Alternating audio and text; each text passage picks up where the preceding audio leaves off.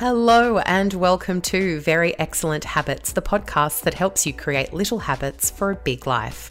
I'm Carly Jacobs, writer and mostly sensible habit maker. I begin today by acknowledging the traditional custodians of the land on which I record today and pay my respects to their elders past and present. Always was, always will be Aboriginal land. So, as a self-improvement enthusiast, I've been through many different iterations of what productivity should look like. If you asked me 15 years ago, I was deep into the discipline train. I am talking 5 a.m. workouts, restrictive diets, grueling work schedules. And I was very embarrassingly of the opinion that if you didn't do this style of self-improvement, you were weak or undisciplined. And then I grew the hell up and realized that the energy and freedom that you have in your 20s doesn't last. I was also privileged as hell with good health, great family, which wasn't available to everyone. That was also very much the trending diatribe of the early noughties. If you're not succeeding, then you suck, and it's your fault. Be better. I cannot tell you how much I cringe at that phase of wellness influencing, and I am loving the next wave of trending productivity. Gentle, individualized, and self-respectful. Operating on the assumption that we have to have the ability to function at 100% at all times is so unbelievably dangerous, and I am in shock that we allowed it to go on for so long. And look, that kind of all or nothing, kill yourself for success trope it's still very prevalent, but there are more holistic and gentle approaches to self-improvement, and I, for one, am here for it. It's so unbelievably relevant for the times that we're living in, which are confusing, exhausting, and sometimes even scary. It's also such an inclusive concept. There are so many habits and productivity experts that work on the assumption that people work for themselves or work from home, and most people don't have that kind of flexibility. You might have kids, you might have health issues, financial constraints, mental health issues that prevent you from firing on all cylinders all the time. The thing we're realizing is that this is all of us.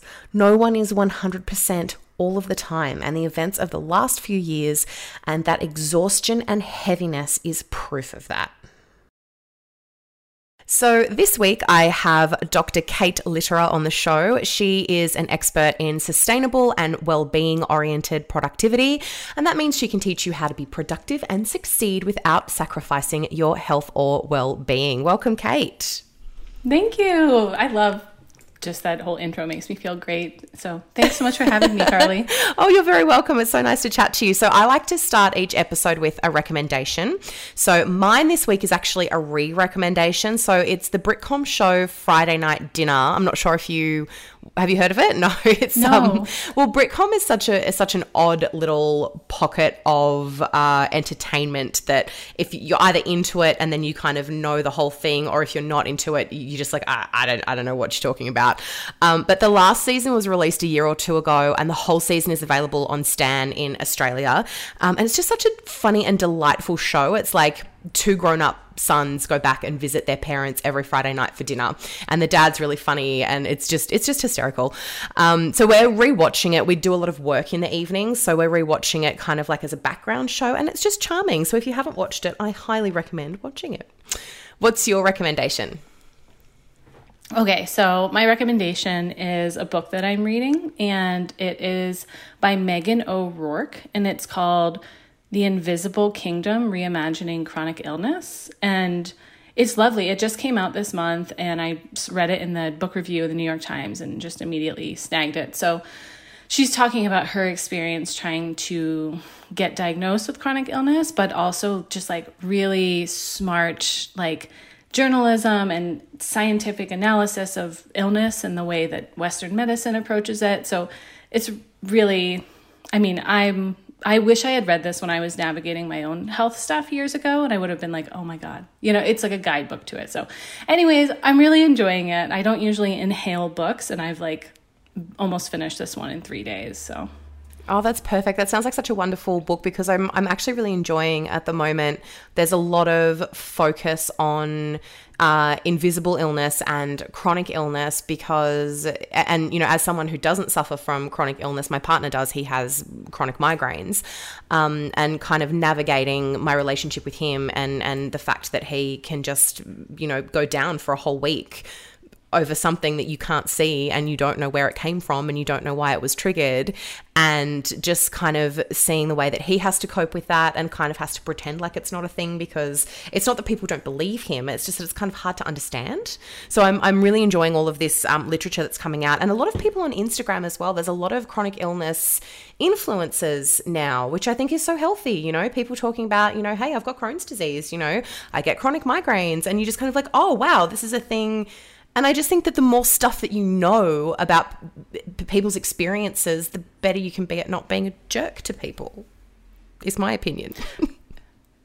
Yeah, I agree with you, especially about the social media stuff. Like, I've found such awesome community and friends, and just like when I was going through everything and being like, I'm so sick, the doctors think I'm fine, but I know I'm not, and everyone was like, we believe you, we're here for you, you know. So that was, I definitely agree with you. I think Instagram has some awesome support for that stuff. So I do have you on the show to talk about slow productivity. Can you explain what that is and how it all works? And I just love the sound of that. Oh, yay. Yes, absolutely. So slow productivity, I mean, it's kind of what it sounds like. It's a combination of slowing down or slow living and productivity. And slow living means, I mean, like, everyone's going to define it differently. But for me, like, slow living is like a very intentional, mindful way of practicing, you know, the actions that you do, the choices that you make. And productivity then is like the act of achieving the things you want to get done. So the combination of those is a very, I'm trying to be curious about the way that I say intentional productivity. Like, I have a book that literally has that in the title, but anyways, I think it's more of a like mindful, intentional productivity practice where you're, you know, not just trying to do more. Instead, you're being really critical about what you want to be productive about, why you want to be productive on those particular things. And also just like making the choice of what it is that you're going to spend your time doing, and not necessarily looking at what other people are doing and being like, oh, that should be my productivity journey, but actually being like, why am I getting up at 5 o'clock every morning and going for a run? Yes, absolutely. The 5 a.m. thing too is just like not for me at all. I think they're like, if 5 a.m. works for you, like, you do you. I'm so happy for you. That's awesome. But like for me, I'm like, try very hard to not start my day before 10 a.m. if possible. You know, I totally know what you mean, because my partner and his brother are just like hardcore night owls, and this was like well before we had kids, because, you know, we've all got kids now and that changed a lot. But previous to that, both boys would be in bed in the morning until at least 10, sometimes 12. But they were up really late at night working, and it really bothered their grandma. Has a particular issue with it because she's a farmer, right? Like a dairy farmer. So like 4 a.m. is like a sleep in for her. So she's never really sort of gotten out of that habit. And she's always shamed them. She's always been like, oh, wow, it's 10 o'clock. I've had half my day. No. And it's like, but they're not sleeping more. They're just sleeping at different times. And so this whole worshipping people who get up first thing in the morning and being thoroughly impressed by them, I'm finding it so strange, and I've been questioning it for years. Like, every time, oh, aren't you good getting up at 6 a.m.? I'm like, are you? Why do you get this moral superiority for waking up early? It's literally just a shift of time. No, I totally hear you on that. I'm like, I've been getting sleepy at like 9 p.m. and then like going to bed, and then I wake up around like 7 and I'm like, delicious. What did I get? 9 hours of sleep? You know, like, I'm like, yum, let's do more of that. Why not? I mean, everyone's just like operating on such shitty little amounts of sleep. It's like, why not just get more? And why feel guilty about it? Like, get it when you can. So yes. Have you always been an advocate for slowness, or did you have this like full-on light bulb moment where you were kind of forced to embrace it? I can see you nodding. You're like, yeah. Yes. It's precisely what happened. I'm nodding, but I should be saying like, no, because I was definitely not always a like big proponent of slowness for myself. Like, in fact, I was very like, I don't want to say like anti-slowness, but I've always really like, I've like knew what I was good at, and I did those things, and I was always exceptional at them, and I worked really hard to do them. I like, you know, have worked hard to try to like unlearn this bootstrapping mentality of just like work hard and you'll succeed. So I was always, like working a few jobs and going to school and like having hobbies and just going and going and going. And I didn't start thinking about slowness until I developed some chronic health stuff in 2017. And so like I didn't have a choice. I was forced to slow down because like physically it was like, oh, I have such severe pain in my back. I'm so fatigued. Like it was impossible to keep up with the speed I was going. So I was forced to like find ways to still function and like write a dissertation and have a long distance partner at the time. And, and it was really difficult. And that led me to where I am now, which is like researching this stuff and practicing it. But at first I was very resistant and had to like literally learn how to do it, which led to listening to like a lot of podcasts and reading books and just like sort of 101. But it's because I got like thrown in the deep end and I had to scramble and figure out what to do. So did you end up getting a diagnosis for your chronic health issues?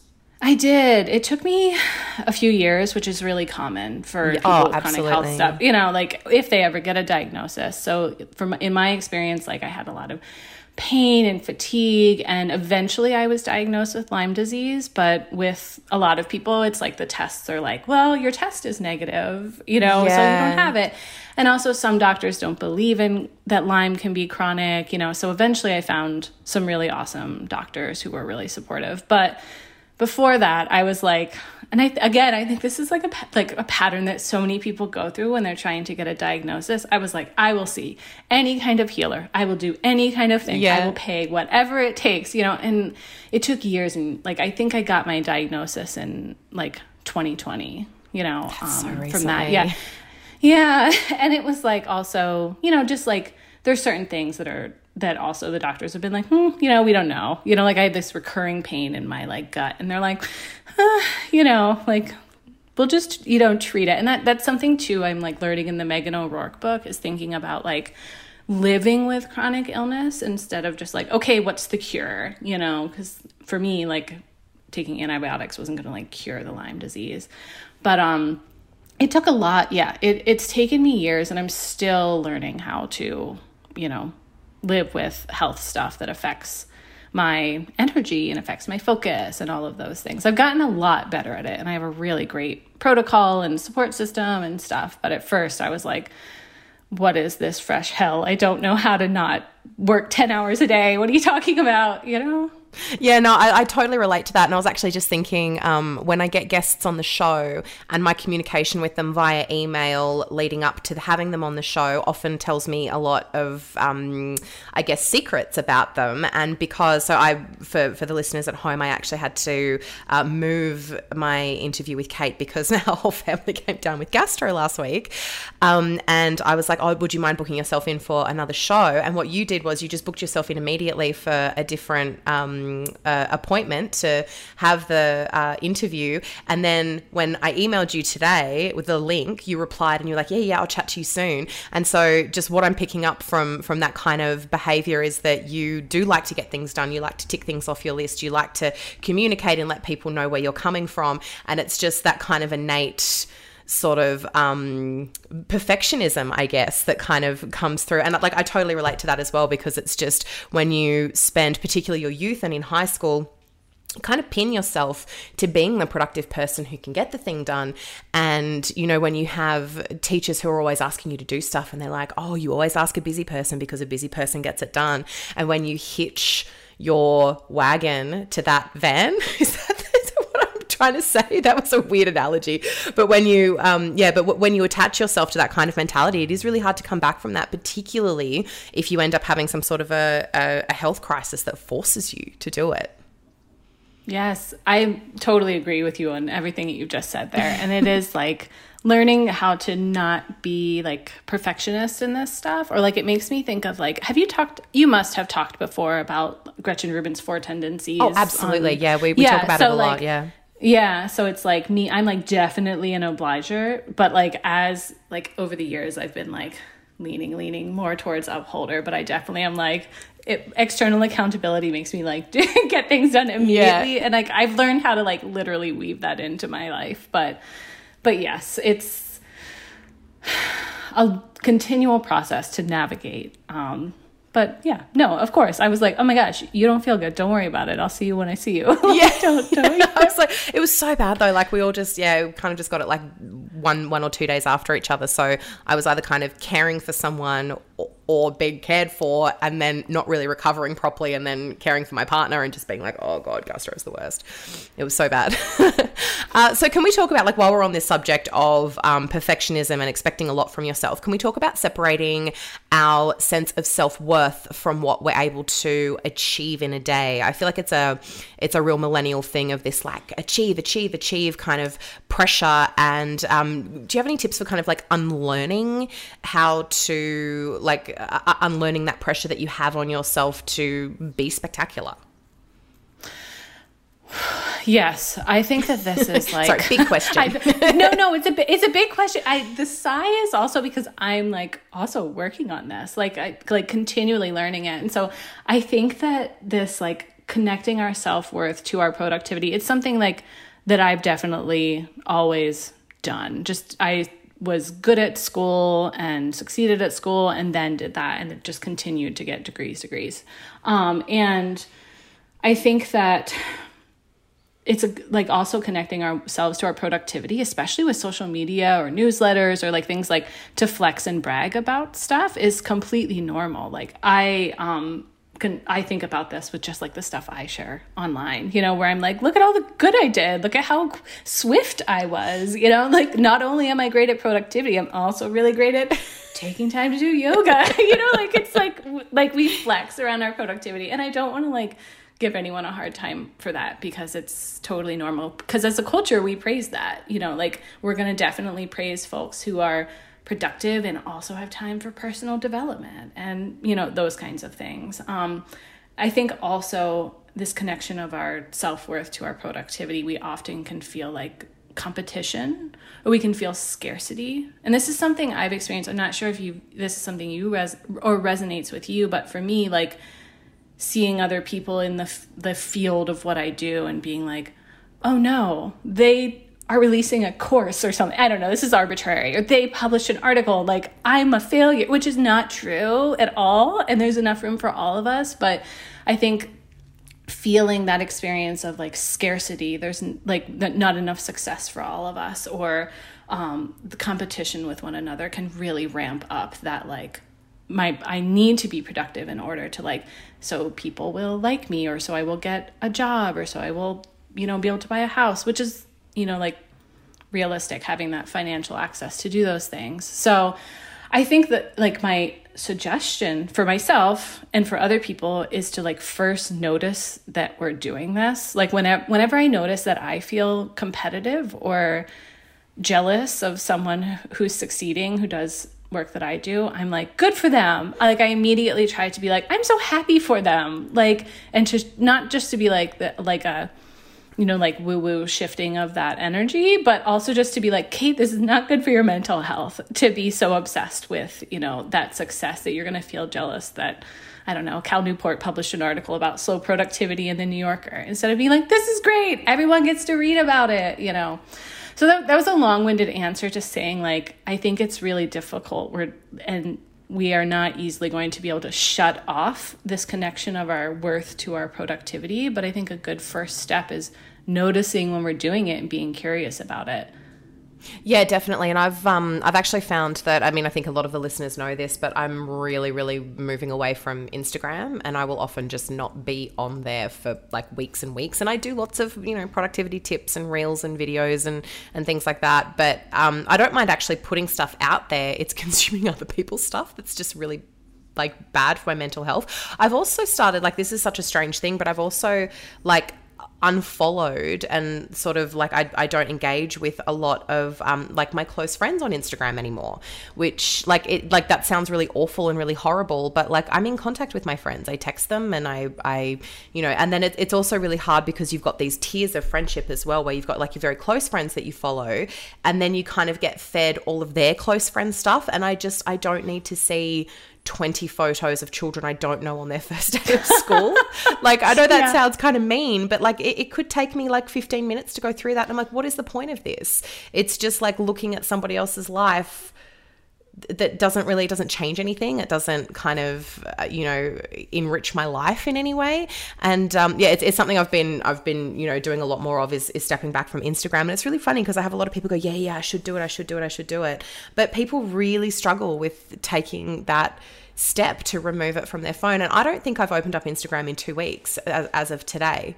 I just haven't. Nice. So I don't have it on my phone.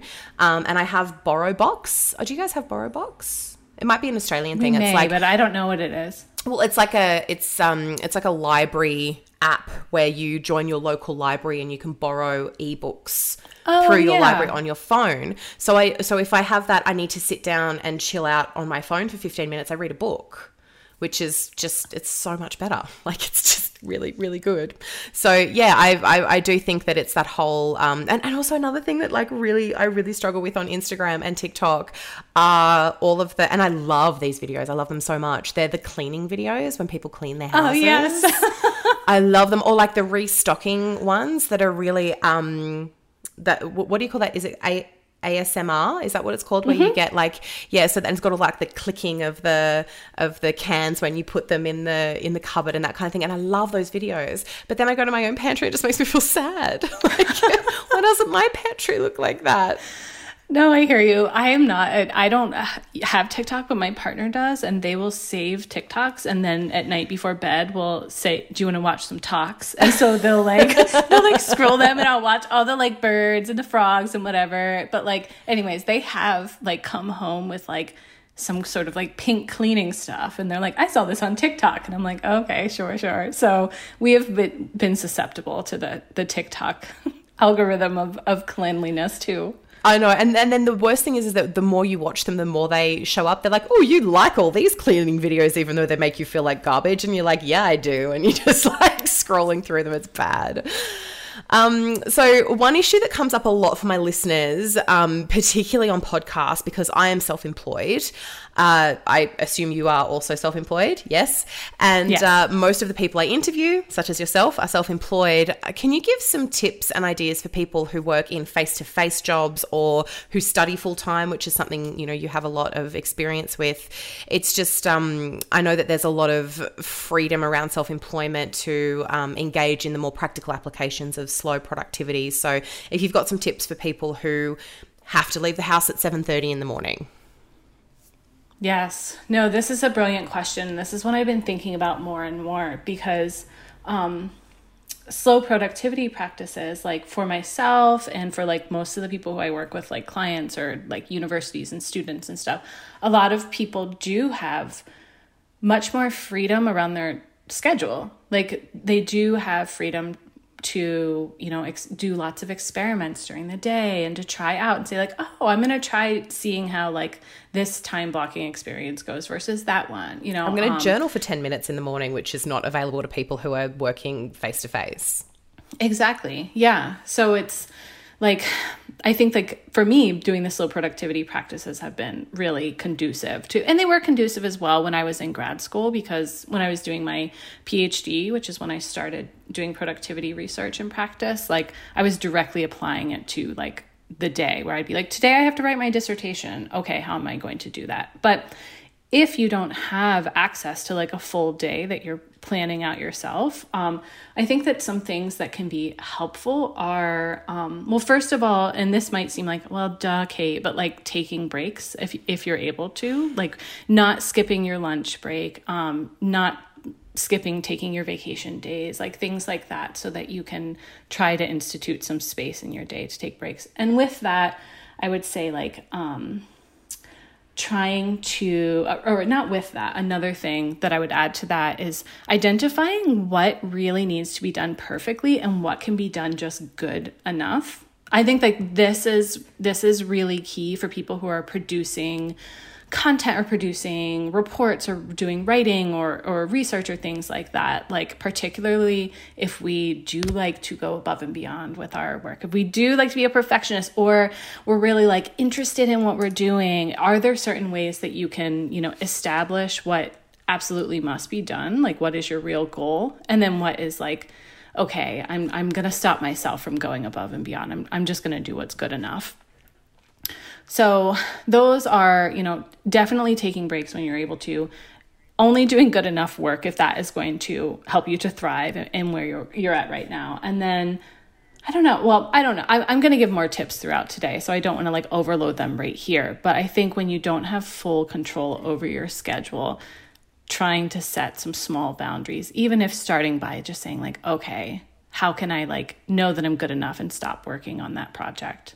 And even just taking like little tiny shortcuts so that you don't feel like you have to do everything like perfectly. I love that tip actually, because it reminds me of I because I'm a person who works in, productivity and self-improvement and that kind of stuff, I think people expect that my cupboards are perfect and I've got like Marie Kondo folded, clothes and things. But if you look at my kids' wardrobe, I just shove handfuls of stuff in kind of rough categories, because folding up her little stretchy tights and t-shirts that she's going to slime with, paint and garbage at daycare is just not a good use of my time. Like, I don't need to have it all folded up into little piles, and she pulls it all out of the cupboard anyway. So it's like, yeah. And I just think even just little things like that, like giving yourself permission to pack a basic lunch for your kid, or, cook an easy dinner, or, order takeaway if you need to, those kind of things, like just, really embracing that good enough rather than perfection tendency.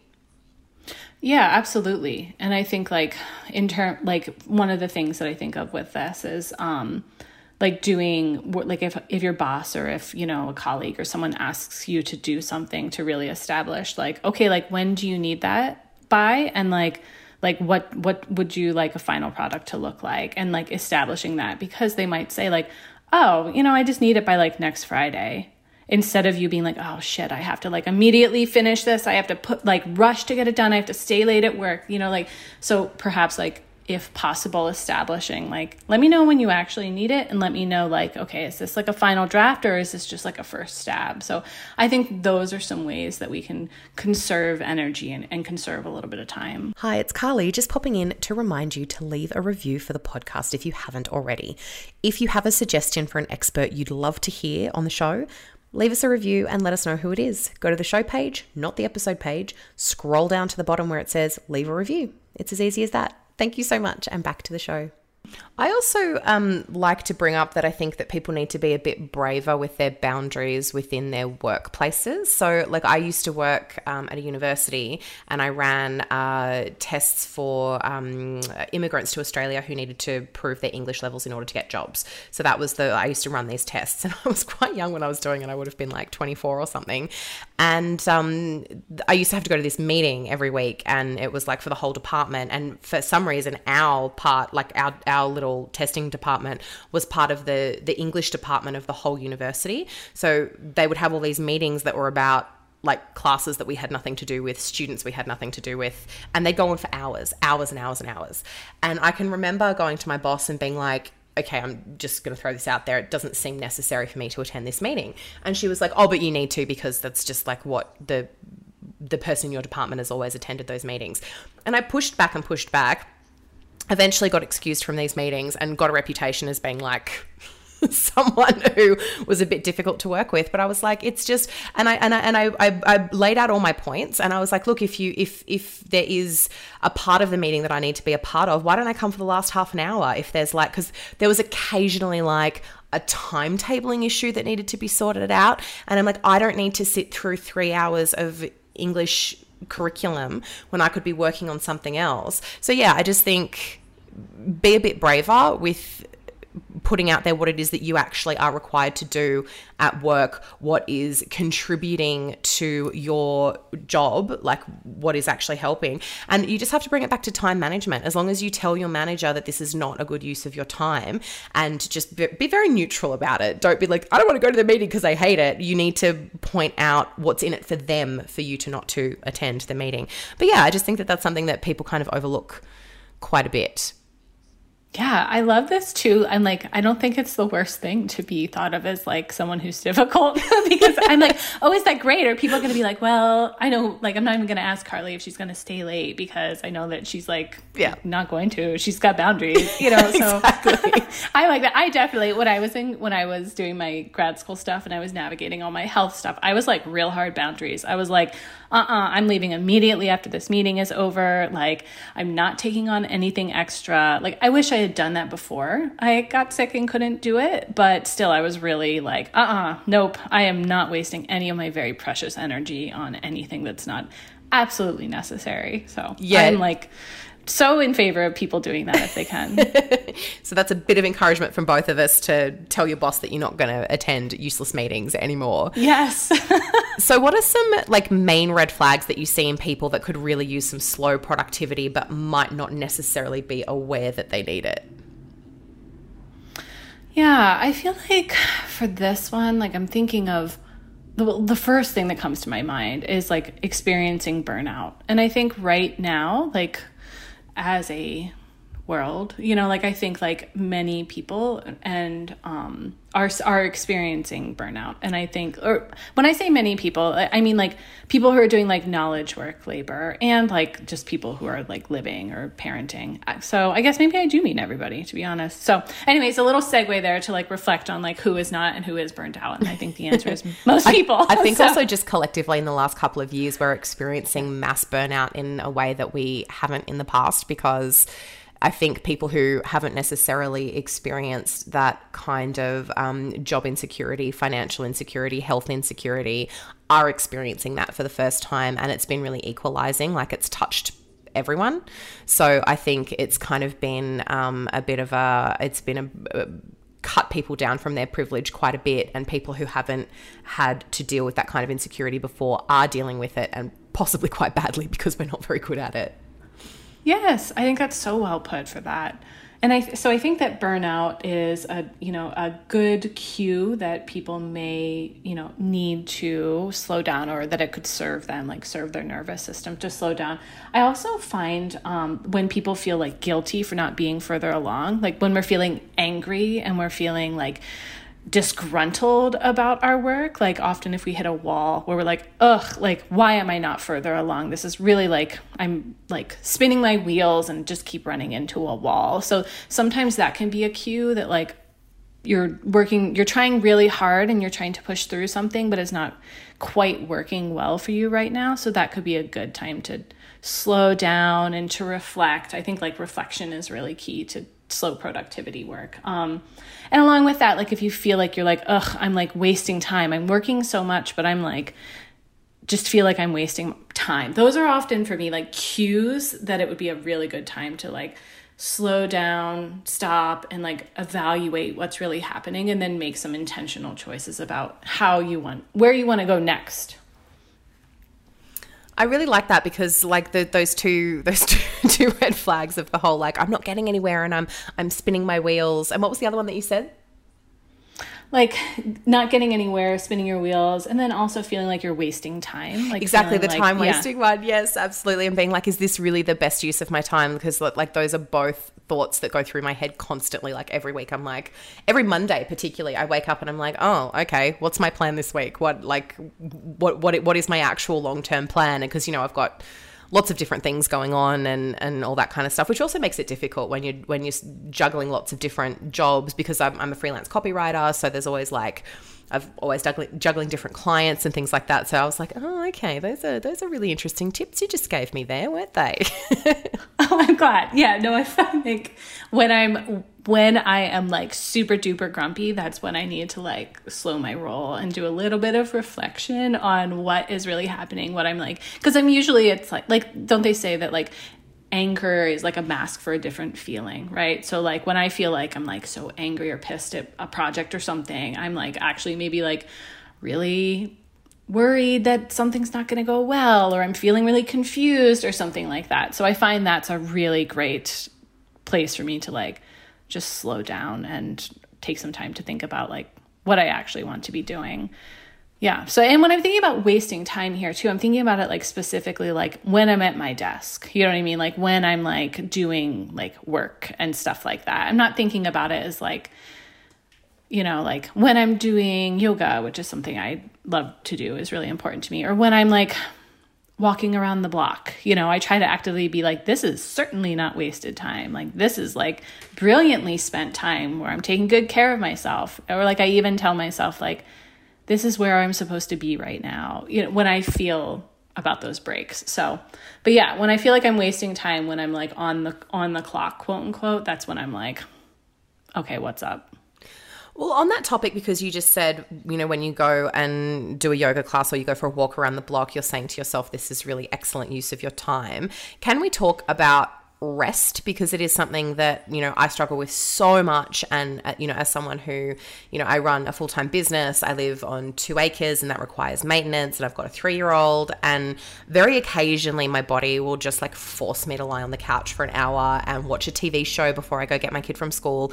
And just the guilt that I feel is horrendous. Like I can't even sit and watch TV at night without doing something like knitting or crocheting or researching something or doing my online shopping. Like just help me. Why are we like this, and who can we blame?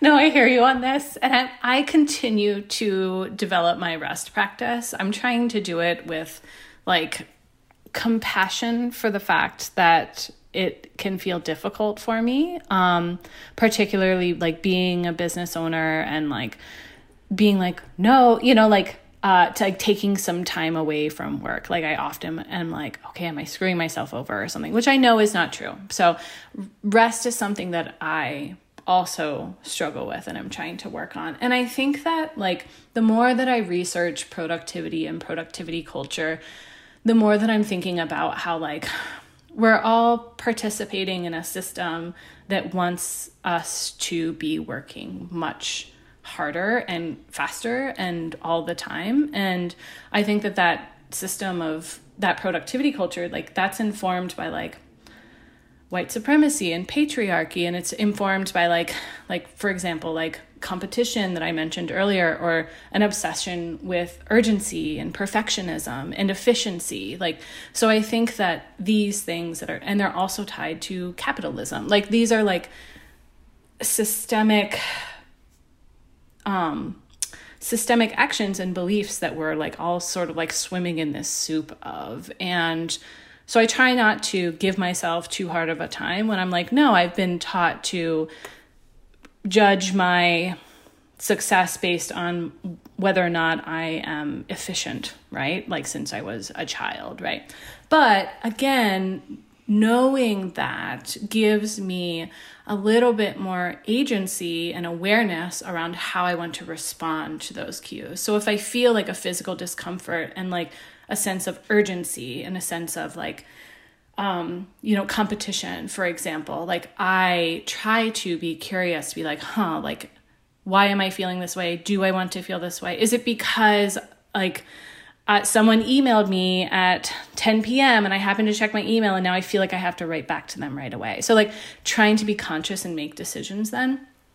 And so I think like we are participating in that. And I also think like another thing with rest is like, I experienced this last week, is like living with chronic illness. It's like, if I don't rest, like I will get sick. So I've started to think about rest as like a preemptive thing as well, to be planning ahead. And like, for example, I took off this last Thursday and Friday, which I usually wouldn't do, but I'm like work for myself. So I'm like, sure, let's take off those days, and it was just, I was amazed at how much better I felt, right? But again, it was something that I had to go into my scheduler. I had to block those days off. I had to make sure I worked ahead to get there, So it's like a rest for me is like, it's necessary, because I don't want to get to the point where, like you said, like you're lied up on the couch because you like pushed yourself too hard. And your body just took you to the couch. Yeah.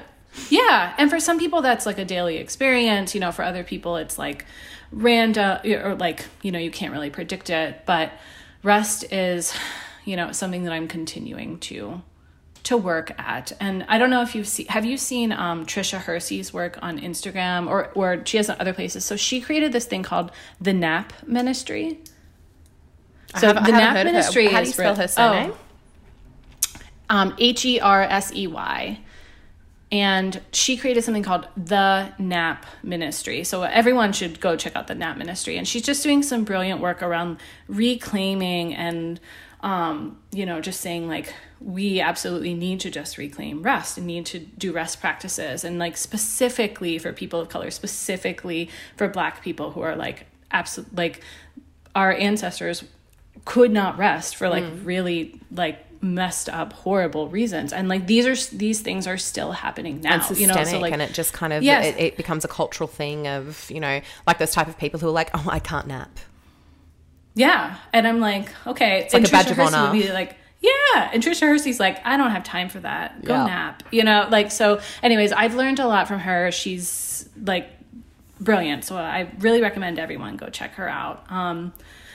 But rest is a lovely thing. And I also think that like rest is different for everyone. Like my partner loves to take naps, and like I'm not, I know we're just like LOL, like you don't say you can't nap, but I also don't like to take naps. But what I do, careful, you badge of honoring right now. Exactly. However, I like to sleep a lot at night. Like I will like go to bed at like 9 or 10 and wake up at 7. And I also like to like take walks around my block with my like very old Chihuahua. And I like to just like to intentionally shut my computer screen and be like, and I'm gonna try an experiment now that it's starting to get nicer out again here, of like trying to take an hour in the middle of the day to go for a walk, which I can do because I'm making my own schedule. But anyways, it's like sometimes for me, I have to like literally make rest an appointment. That's sad, but that's where I'm at right now. And I'm like,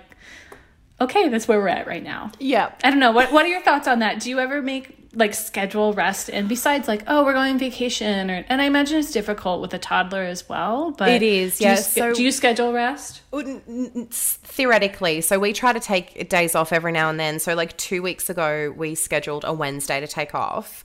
And then we couldn't do it because our daycare shut down because of a COVID case. And we were like, okay, we'll do it next week. And that, of course, was last week when we all had gastro.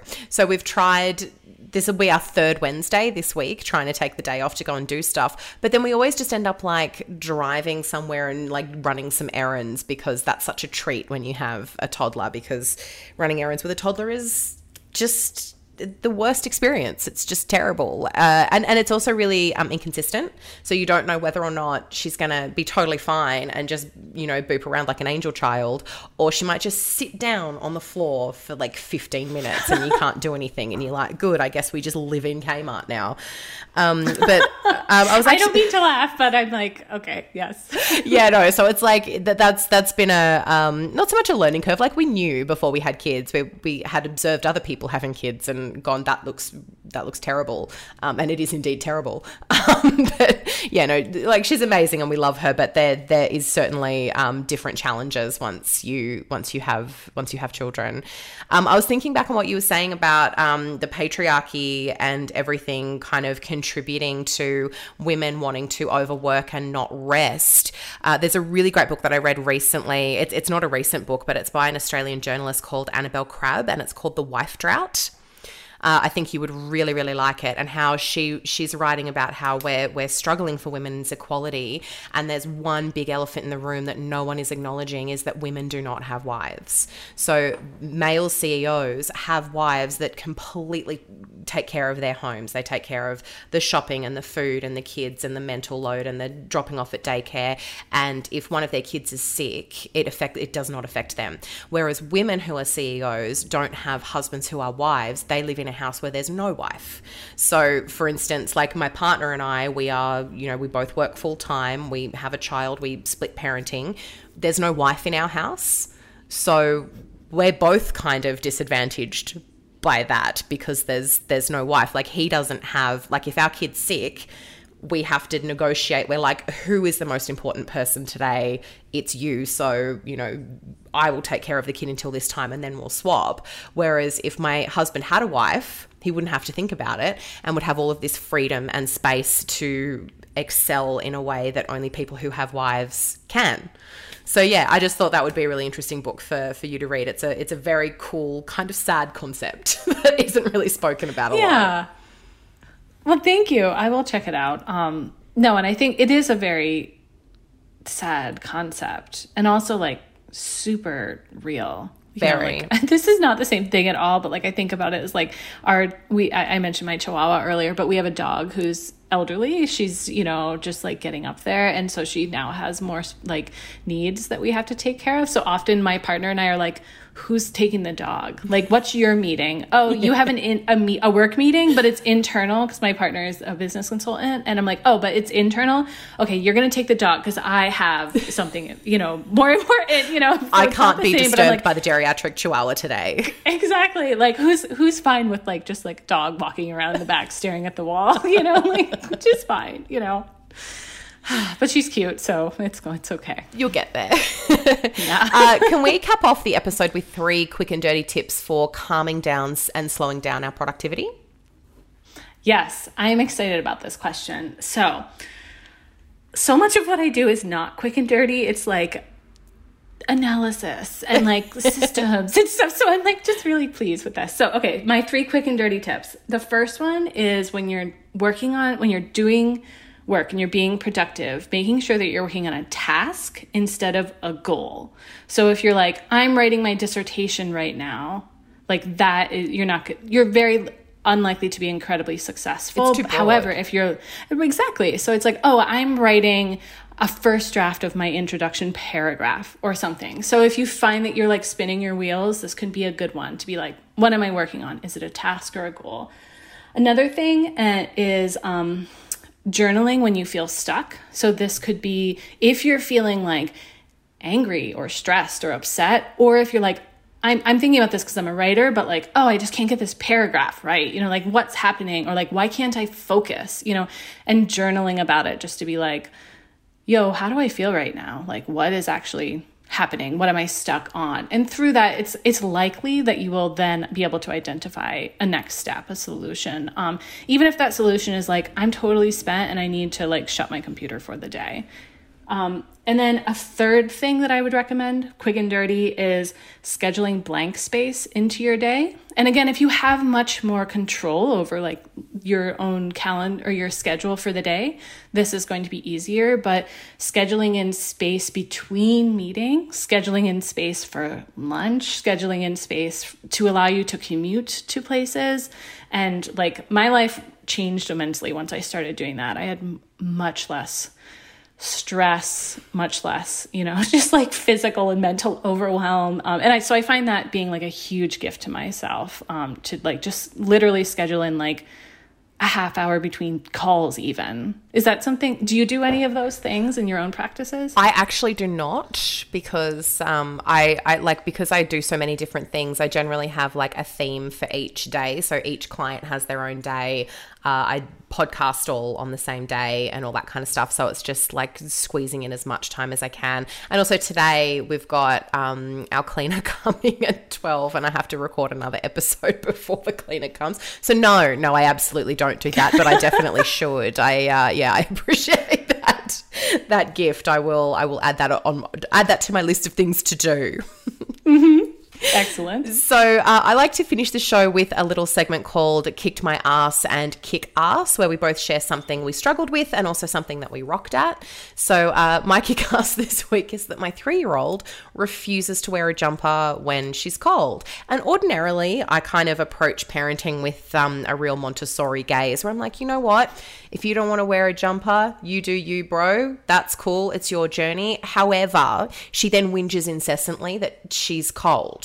So she doesn't want to wear a jumper, but she's also cold. And we fought daily about this last winter and we were hoping that she was going to forget about it this winter, but it turns out she hasn't. And I have just Googled so many different solutions and all of the solutions are like, just don't make your kid wear a jumper. I'm like, yeah, but that's not the point. She's then whinging about being cold and won't do anything about it. So I seem to have the only kid in the world who won't wear a jumper, but also just wants to complain about being cold while doing absolutely nothing to fix it. So if you're listening to this and you have any advice, that'd be great. But I am just at a loss because I can't okay, we're going to put a jumper on because she just screams and takes it off. So that's my kicked ass. What's your kicked ass this week? Sorry, what kicked your ass this week?